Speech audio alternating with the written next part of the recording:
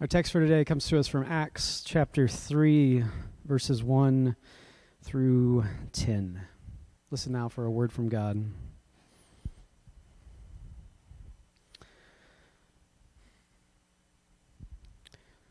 One day, Peter and John were going up to the temple at the hour of prayer at 3 o'clock in the afternoon. And a man lame from birth was being carried in. People would lay him daily at the gate of the temple called the Beautiful Gate so that he could ask for alms from those entering the temple. When he saw Peter and John about to go into the temple, he asked them for alms. Peter looked intently at him, as did John, and said, "Look at us." And he fixed his attention on them, expecting to receive something. But Peter said, "I have no silver or gold, but what I have I give you. In the name of Jesus Christ of Nazareth, stand up and walk." And he took him by the right hand and raised him up, and immediately his feet and ankles were made strong.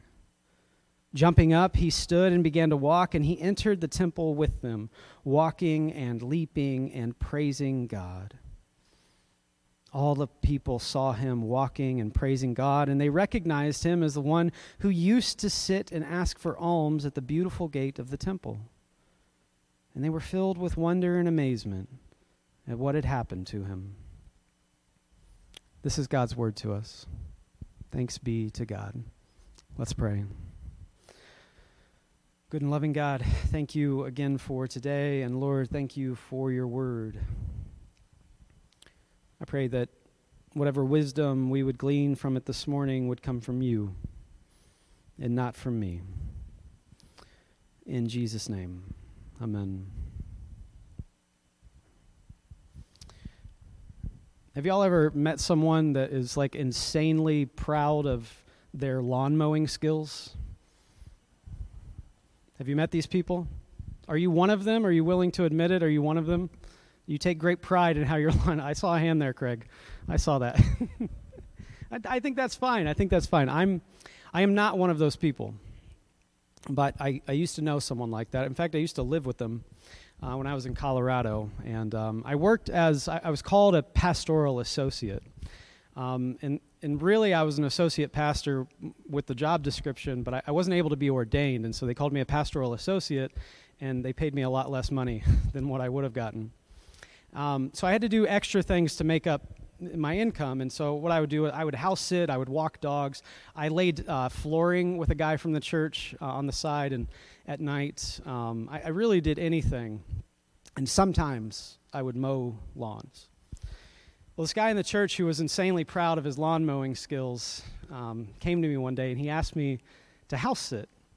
And he had apparently seen some of my lawn mowing work around town from some of the other members, and he felt that I was worthy to cut his lawn one time. They were going to be gone for 3 weeks, and so halfway through, he said he would mow right, the day before they left, and then he would need one mow right after that. And he had this like beautiful, beautiful yard in the hills of Colorado, and you could see the San Juan Mountains like out his back window. And he had, I think it was like 3 or 4 acres, so he had a pretty big mower that he used and kind of showed me how to work it and all of that. And he showed me his property and how beautiful it was. And he had, on his property, he had these cottonwood trees. Have you all seen cottonwood trees? Beautiful, beautiful trees. But he had 4 of them that stood. And he told me they were probably 150 to 200 years old. Beautiful, beautiful trees. He had a beautiful manicured lawn, and he took great, great pride in it. And he gave me the keys to the lawnmower. Well, the day came that I had to mow this lawn, and I was doing my thing. I was following the instructions, and I was going to do a really, really good job because I thought, if he trusts me to do this, man, and I do a good job, I might get more lawn mowing jobs out of this, and this will be good. So I'm on the mower, and I'm going, and I kind of go past the garage, and on his garage there was this kind of it was a concrete slab, and on the concrete slab there was a workbench, and on the workbench there was this giant 55-gallon container of liquid. I didn't know what the liquid was. We hadn't talked about the liquid. We hadn't even talked about the giant drum, but it was a big one. And as I was passing the table and the drum, I turned the mower. It was one of those zero turns, and I wasn't too familiar with it. And I turned a little too quickly, and the back end kind of spun out, and there was this hitch that came off the back of the mower that you could kind of attach a tractor to or something, or a wagon.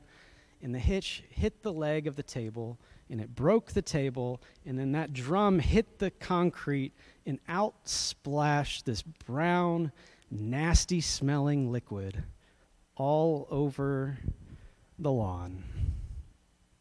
You wouldn't believe how far 55 gallons of liquid can travel. I didn't think anything of it. I thought, oh, maybe it's just old rainwater. Things will be fine. So I finished cutting the lawn, and I stood outside, and I'm taking pictures, just admiring my beautiful work. I mean, I had the lines going. I had the grass laying the right way. I mean, I did everything exactly as he asked me to. I took pictures, and I sent it to him, and he said, "Great job, Garrett. Great job." Well, the next morning I woke up, and I was house sitting for them. I woke up, and I walked outside to get in my car to go to church, do some work, and there was a giant brown patch all throughout this lawn. I mean, you couldn't believe the size of this brown patch just stretching all over this lawn, and all the grass was just dead and gone. And I thought, oh, that's really weird. I wonder how that happened. And, I thought about calling, we'll call him John. I thought about calling John and saying, "Hey, John, something happened here." But then I thought, oh, he'll be back in a couple weeks. This will be fine. Well, like 3 or 4 days later, I start to notice these giant cottonwoods are losing leaves at a surprising rate. And it's not fall. I mean, it's like June. They're losing leaves at a surprising rate until pretty soon, like 4 or 5 days after this happened, all the leaves are off the trees. And it's very clear like something is wrong. And so I called John, and I said, "Hey, I just want you to know something happened."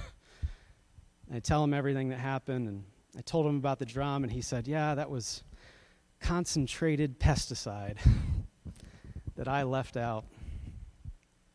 And it all got in the soil. It ruined his lawn. It killed these 4 cottonwood trees with a combined age of like 600 years. It was devastating.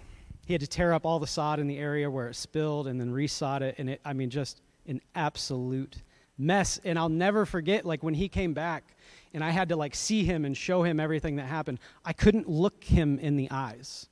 Have you ever been that ashamed of something you've done where it's like you can't?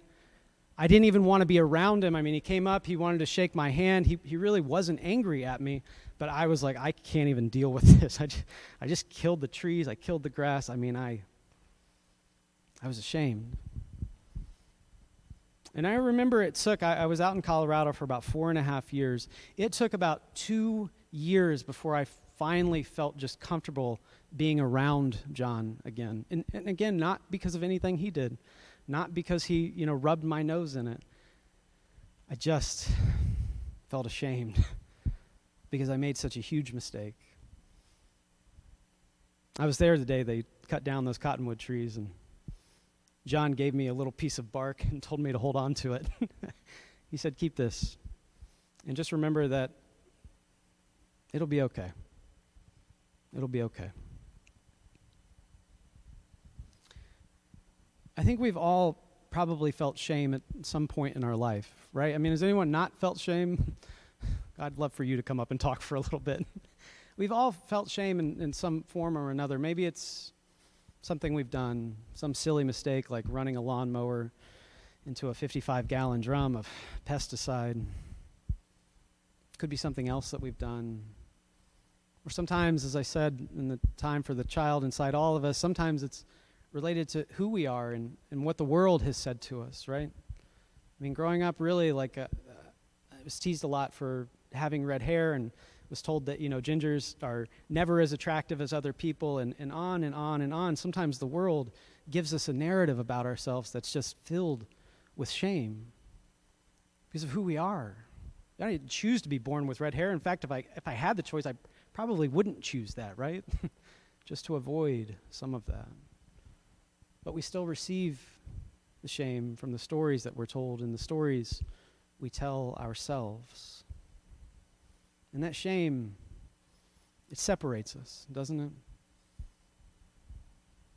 We feel a distance between those that were around. It's like there's a curtain between us.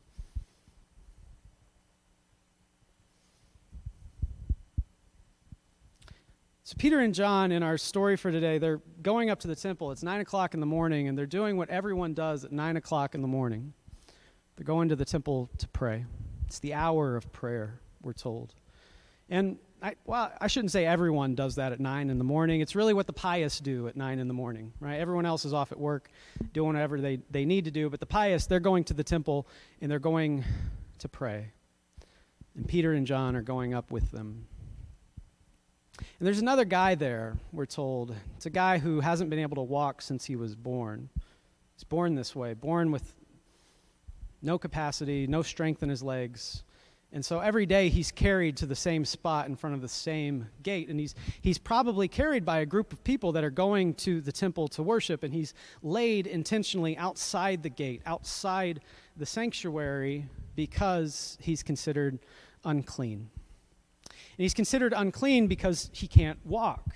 And he's considered unclean because he can't walk, because the theology that prevailed at the time was that if you were born with a physical ailment like that, the only explanation could be that, well, one, God created you that way intentionally. And if God created you that way intentionally with such handicap, then probably you are a sinner, or you were a sinner, or your parents were a sinner, or somewhere down the line you have come from a sinful and shameful past, and so you deserve it.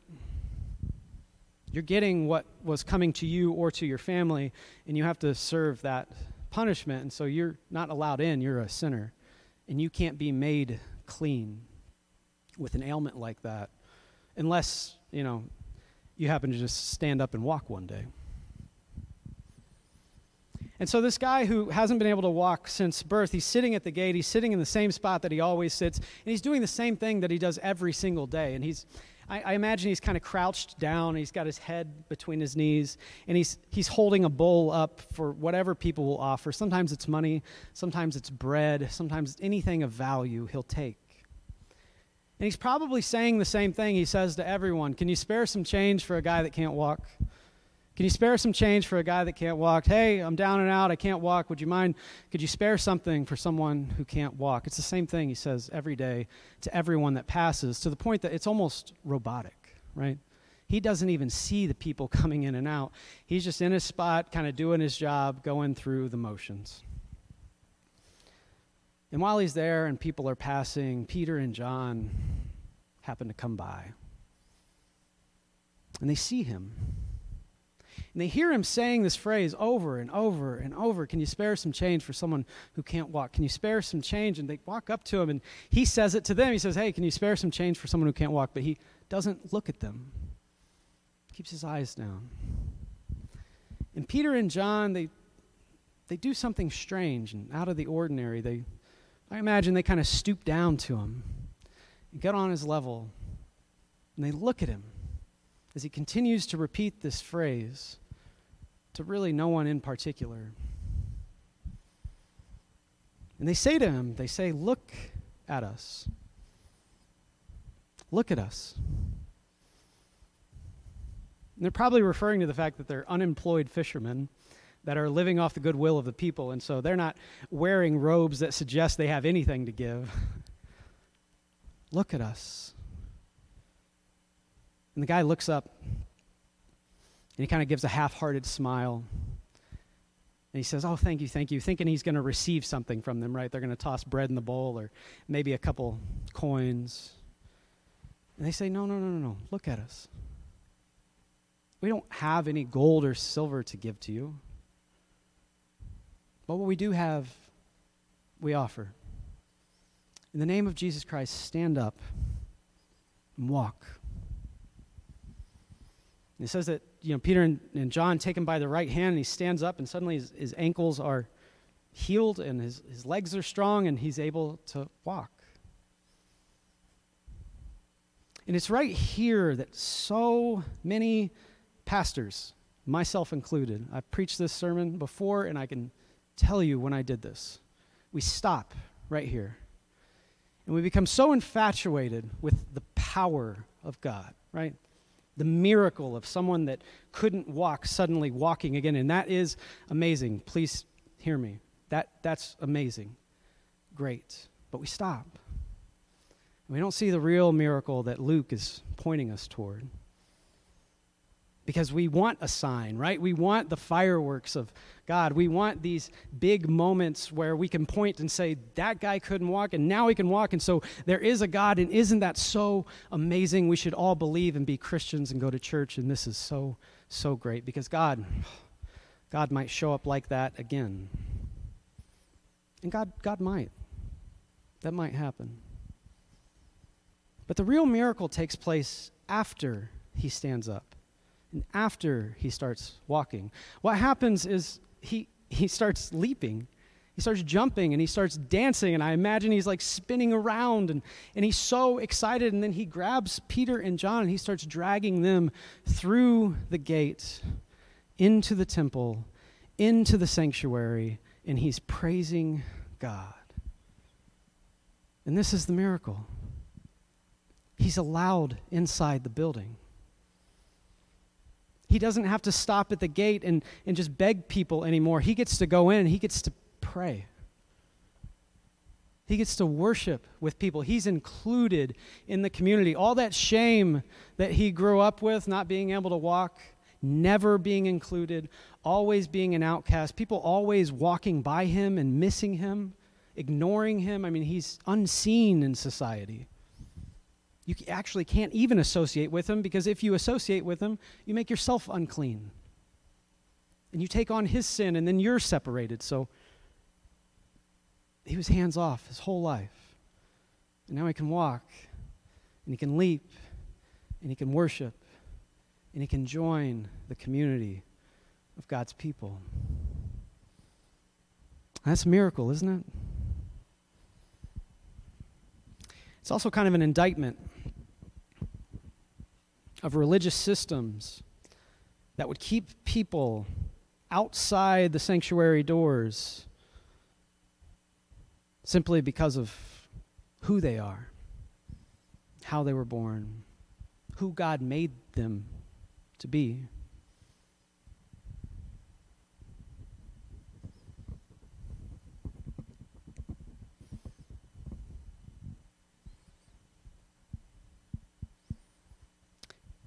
You might hear a story like this, and you think, yeah, of course we should include someone like that. Of course you would want someone like that in the building. Of course they should be allowed. I mean, everyone should have the same amount of rights, right? Everyone should be treated equally. Everyone was created in the image of God. Everyone belongs, and so it's a beautiful story, and we should be like that too. And it's easy for us to think that about others, I think, sometimes, right?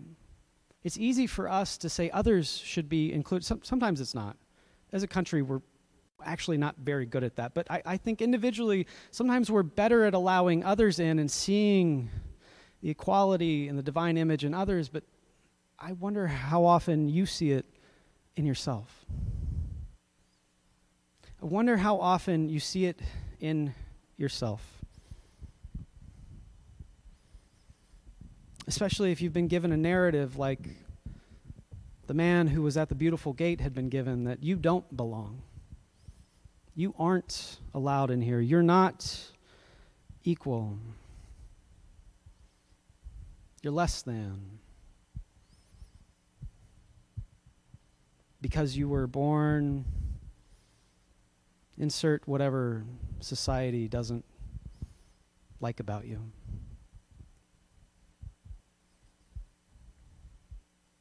Sometimes those narratives, they get in the way of you accessing the Spirit of God within you. We do it to others, and I think also we do it to ourselves. And in the church, today we're celebrating Trinity Sunday. It's the day we celebrate Father, Son, Holy Ghost. And we spend so much time in the church talking about how God is for us, right? This is the whole Old Testament. God is for us. God is for God's people. God is on our side. And then we spend a lot of time with Jesus too, and we focus on Jesus, God with us, right? Emmanuel, God with us. God takes on flesh. God feels what we feel. God has suffered what we've suffered, even more than we've suffered. God has come and paid the ultimate sacrifice. But in the church, we often neglect the Holy Spirit, especially Presbyterian churches. We're a little afraid of the Spirit in here, aren't we? People start moving a little too much in the pews, we get a little uncomfortable, don't we? What do we call ourselves, Pastor? The frozen chosen? That's right. We like things decent, in order, and in line. But the Spirit comes. And the Spirit creates this kind of holy chaos in the world. A holy chaos that includes people so radically that we often don't know what to do about it. A holy chaos that comes and says, you are created in the image of God. Each and every single one of you, no matter how you were born, no matter who you are, no matter what you've done, no matter what the world has told you, the Spirit of God is living within you. And how often do you miss that? How often do you not believe that? How often do you push it away and say, maybe in others, but not in me?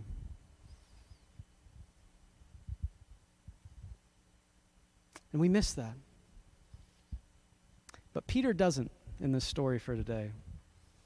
Peter, I think, has he's been through a lot, hasn't he? I mean, Peter is the one who said over and over, I will never deny you. I will go to the cross with you, Jesus, and then promptly denied Jesus 3 times and ran away with all the other disciples.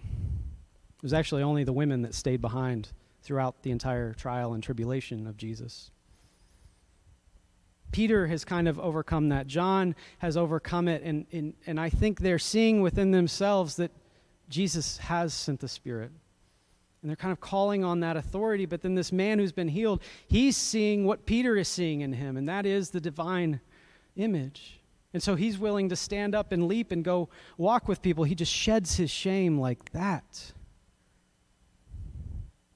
And he goes. And he gets the thing he really wanted. It was never about money or bread when he was begging. It was about connection.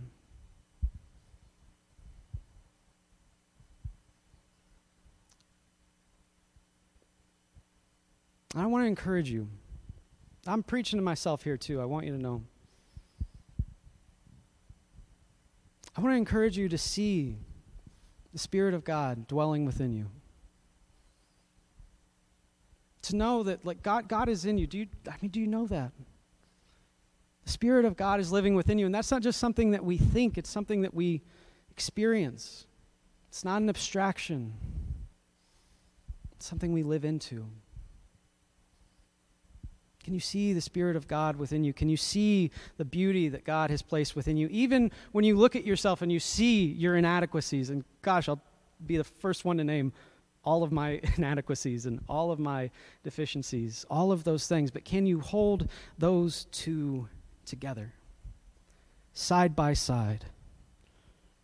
I am both broken and flawed in some ways, and I still have a lot of work to do and a lot of progress to make. But also the Spirit of God dwells within me. Dwells within you. I think if we can hold those two in tension, you can see that God is in you, and you can see that there's also this other side, and you can embrace that, and you can accept it. You'll know what it is to be in communion, not just with the community of God's people, but with God as well. You might shed some of those shames that are holding you back and creating barriers between you and those that are around you. And you might begin to live into this powerful, divine presence that welcomes others in radical ways. And you might just begin to see the world around you change. Because if we really believe the Spirit of God is in us and in those around us, how could we not begin to live in an entirely different way? Let's pray. Good and loving God, thank you for sending your Spirit. God, I pray we would see your image within us. We would hear the truth of Pentecost, that the Spirit has come and has made a temple in our hearts and dwells with us even here today. Despite our inadequacies, despite our shames, despite what the world may say about us, God, would you help us to see that you are in us and we are in you. In Jesus' name, amen.